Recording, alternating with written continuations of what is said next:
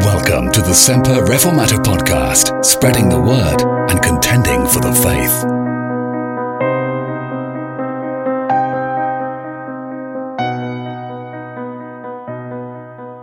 Ephesians chapter 1 and verse 7.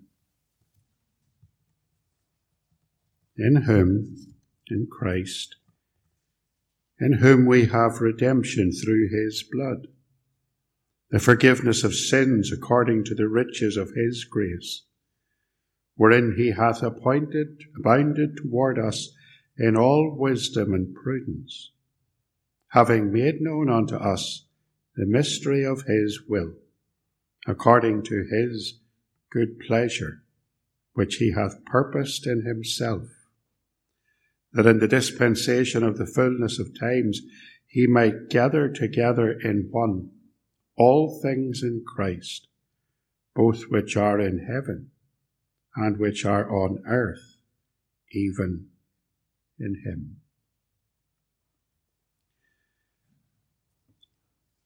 And the words that I want to leave with you this evening are in verse 9 and verse 10.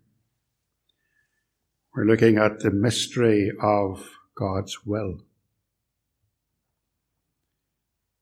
And God does have a plan for your life. I know that has become a kind of a trite saying, a motto in evangelicalism. They will tell someone that God has a wonderful plan for your life and hope that will in some way draw them to salvation. That's not the gospel. But God does have a plan for us. And that plan that he has for you and for me is worked out within the overall plan and purpose of God for the whole of time and for the whole of the universe. So what is the will of God? People will very often simply personalize this and they will say, what is the will of God for me? But God's plan and God's will is far greater than that. And in this passage, we're going to see that God's will has already been revealed to us. We do not need to ask what it is. We are told here, what is God's will? That's what we're going to look at for a few minutes this evening. And the first thing that we notice is that God's will is called a mystery, wherein he hath abounded toward us in all wisdom and prudence, verse 9, having made known unto us the mystery of his will. Now, why does Paul call God's will a mystery? Well, the Greek word mysterion is used by Paul, I'm told, some 16 times in his epistles. In Ephesians, he uses it 6 times. And in the text that we're examining, it's used. In Ephesians 3, he states that God has made known to him the knowledge of Christ. In Ephesians 3 and 4, he restates that. In Ephesians 3 and 9, he uses the term again to refer to the preaching of the gospel among the Gentiles. In Ephesians 5 and 32, he compares marriage between the relationship between a husband and wife in marriage as being similar to the relationship between Christ and the church, and he calls that a great mystery. And then finally in Ephesians 6 and verse 19, he talks about the mystery of the gospel, and in every case he uses exactly the same word. So we must understand it. So what is the mystery of the will of God? We're told here. There's no mystery. It's been revealed to us. He has told us, he has made known unto us, verse 9, the mystery of his will. God's will is something that God has revealed to those who are his, something that we could never know by any other means. He has revealed his will to us clearly and plainly in his word, and he has stated it clearly here in Ephesians chapter 1. In fact, Last time we looked at this passage, we noticed that God transforms us by his grace. Do you remember looking at verse 7? We're told there, rather in verse 6, that he has made us accepted in the beloved. And then he tells us in verse 7 what that means. In whom we have redemption through his blood. So we are redeemed by Christ through the shedding of his blood. We have the forgiveness of sins. And then in verse 8, he has abounded toward us. He's given us wisdom and prudence. And we explored that just a little. And now we see that that prudence includes the revelation of God's will, God's purpose. As a Christian, we ought to know what God's overall purpose in history is. It is stated quite clearly that in the dispensation of the fullness of times, he might gather together in one all things in Christ. Before we go on to that, there's one more thing we should note. God's will is about doing what is pleasing to him. God's will, God's purpose being fulfilled in history is pleasurable and brings glory to God. So it's according to his good pleasure, which he hath purposed in himself. God purposes and plans and carries out and brings to fulfillment that which brings him pleasure. Now, how does God derive pleasure from seeing his will brought about? Well, we find the answer to that question in verse 10. Here's the second thing we have to note. That God's will, his revealed will, is to unite all of his creation in Christ. That's why we say that God's will is a mystery that has been revealed to us, to his people. You go out into the street and ask the average man or woman what is going to happen in the future. They might have different theories. They might have different ideas. They might not even think that God is bringing about his purpose in this created universe. But he is. That's revealed to us in his word. That in the dispensation of the fullness of times, when the end of this time comes, God will gather together in one all things which are in Christ. Look at the phrase gather together in your Bible for a moment. It's a seriously interesting translation of one single Greek word, Greek verb, anakephaleo. And the word is based on the root word kephalos. Now, if you've ever been involved in medical knowledge or practice, if you've been a nurse or a doctor or something along those lines, you will know that that word always refers to something happening in the head. Kephalos. Anakephaleo just simply means by the head or through the head. So the authorized version here translates this, he might gather together.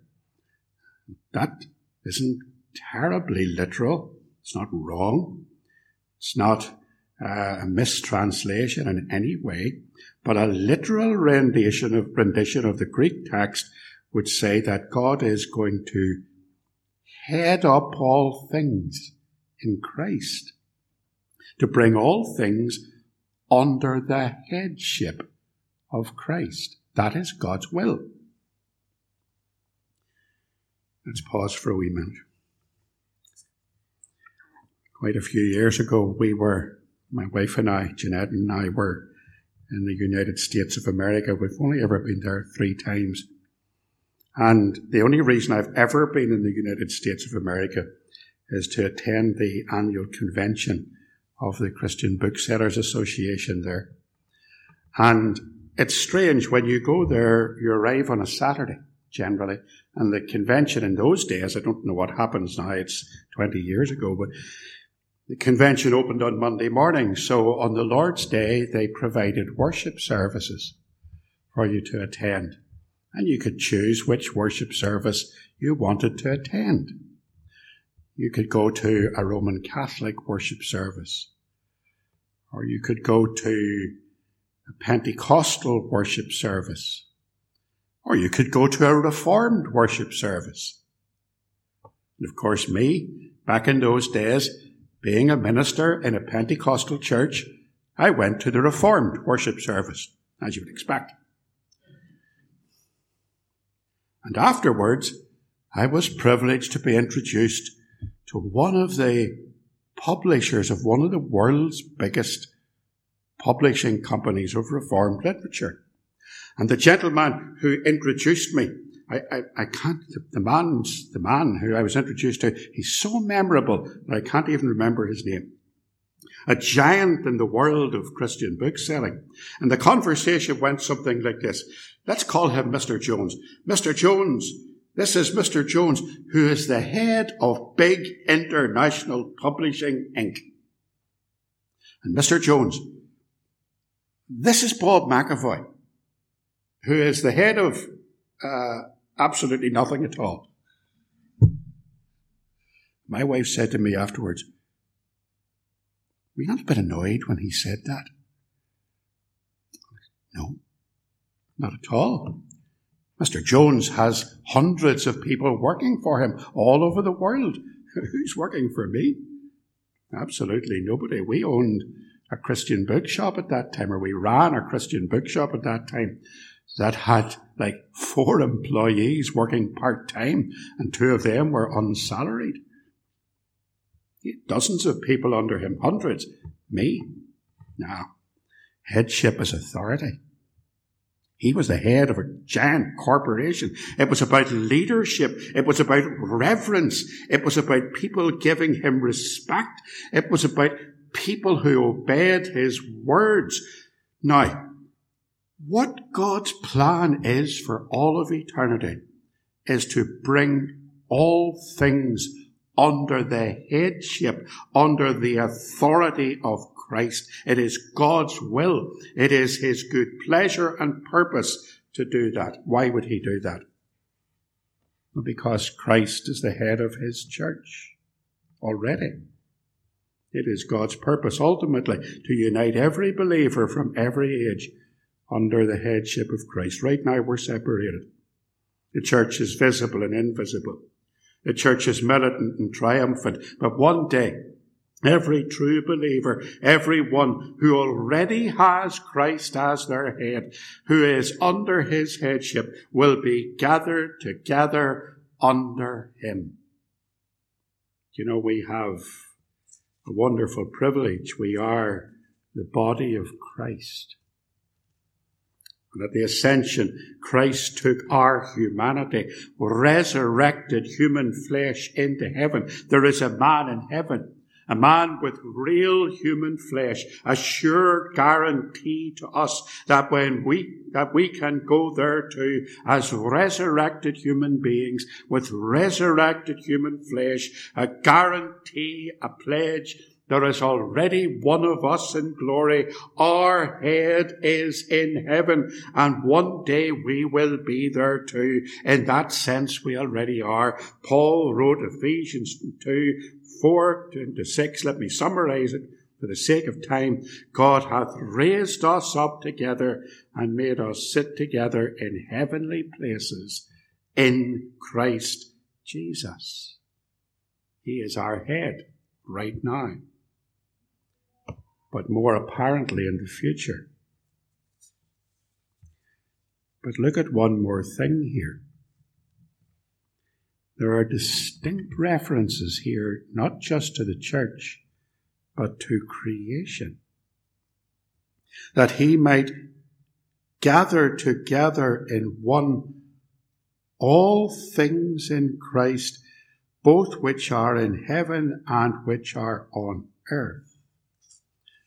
Let me suggest to you, this world was created to bring glory to Jesus, to be under his headship and authority. It was designed by him for that distinct purpose. And the Bible tells us that one day, perhaps soon, everything in this world will be destroyed. Remember that passage in 2 Peter, that the day of the Lord will come as a thief in the night, in which the heavens shall pass away with a great noise, and the elements shall melt with fervent heat. The earth also and the works that are therein shall be burned up. God is going to bring this created world to an end. And Peter wants us to be happy about that. In fact, to look forward to it with great anticipation. He tells us in verse 12 that we are to look for and hasting unto the coming of the day of the Lord. It can't come quick enough for us. God is going to destroy the world, and we look forward to that with great anticipation. But why? Why would we want to see this present world destroyed? Here's why. Because everything in it is superficial and perishing. Everything in this world is already broken, and it cannot be fixed, despite the best efforts of mankind, despite the agenda of those who think that they can save the planet. They're obsessed with it, aren't they? They talk constantly about the net zero agenda that'll drive future generations into despair. They plan to have you living in an eco-pod, in a 15-minute smart city, where you won't be allowed to use a car, and the countryside will be rewilded back to a wilderness, and the farming of beef and sheep and pigs will be phased out, and you'll be fed on laboratory-created proteins and insect-derived foods. And you know, all of that is totally futile, because this world is falling apart. It is laboring under the burden of the fall, under the sinfulness of everything. It is deeply cracked and broken and groaning. It's waiting a future day when it will be purged of its futility and restored to its original purpose. Turn back with me to the book of Romans chapter 8, to that familiar passage. Romans chapter 8 and verse 9. And I know you've read it before, but it bears reading again. Romans chapter 8, verse 19 rather. For the earnest expectation of the creature waiteth for the manifestation of the sons of God. You see, this created universe is waiting for something. Waiting for the day when it will become apparent who God's people are. And the Lord returns. Verse 20. For the creature was made subject to vanity, not willingly, but by reason of him who hath subjected the same in hope, because the creature itself shall also be delivered. The creation around us, this created world, shall also be delivered from the bondage of corruption, which it is in at the minute. This world is corrupt. My goodness, if you haven't noticed that this week, when would you ever be convinced of it? What have we seen? We've seen the Grammys. We've seen the display of satanic religion, openly displayed, on display for the whole world to observe it. We've seen men dressed as women, women dressed as men. What have we seen this week? We've seen the Church of England accepting blessings of same-sex marriages, calling God by gender-neutral pronouns, allegedly at church. And that's not all. This week has been a satanic nightmare. You ever believe that this world is under the sway of the devil? This week should have shown you the creature itself shall be delivered, says Paul, from the bondage of corruption. This corrupt world, listen, into the glorious liberty of the children of God. It's coming. Verse 22, for we know that the whole creation groaneth and travaileth in pain together until now. And not only they, but ourselves also, which have the first fruits of the Spirit, even we ourselves groan within ourselves, waiting for the adoption, to wit the redemption of our body, for we are saved by hope. Now there you are. One day God's going to destroy this world. Peter describes it vividly. Paul describes its purpose. And he will make it all over again. And there'll be a new heaven and there'll be a new earth in which righteousness will prevail. And the saints of God will dwell in peace and serenity for all of eternity. Peter puts it like this. Nevertheless, we, according to his promise, look for new heavens and a new earth wherein dwelleth righteousness. Christ's headship, repudiated in Adam, regained and proclaimed openly in Christ. So here's our text in Ephesians. God will gather all things together.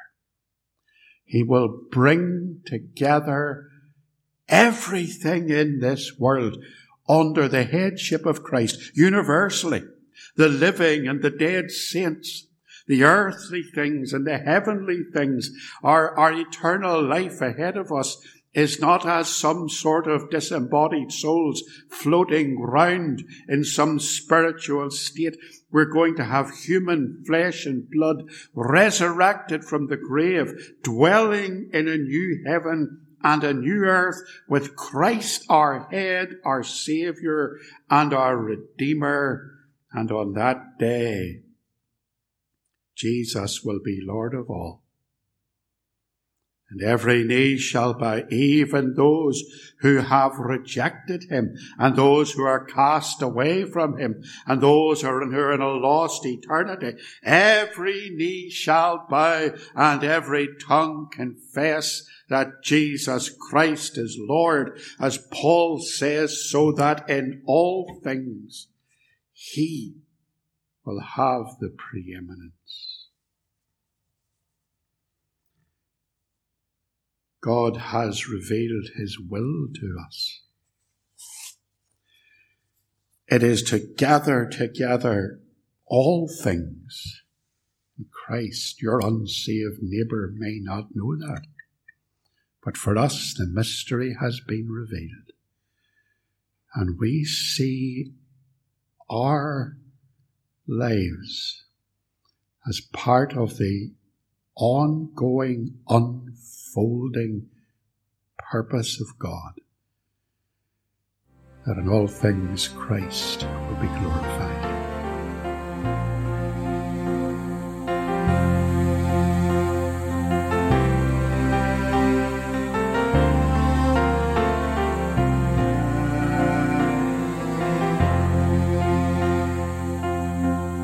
Thank you for listening. If you've enjoyed this episode of the podcast, please help to make it better known by opening the podcast app on your phone or mobile device. Then, search for the Semper Reformata podcast. Subscribe and give it a 5-star rating. See you next time.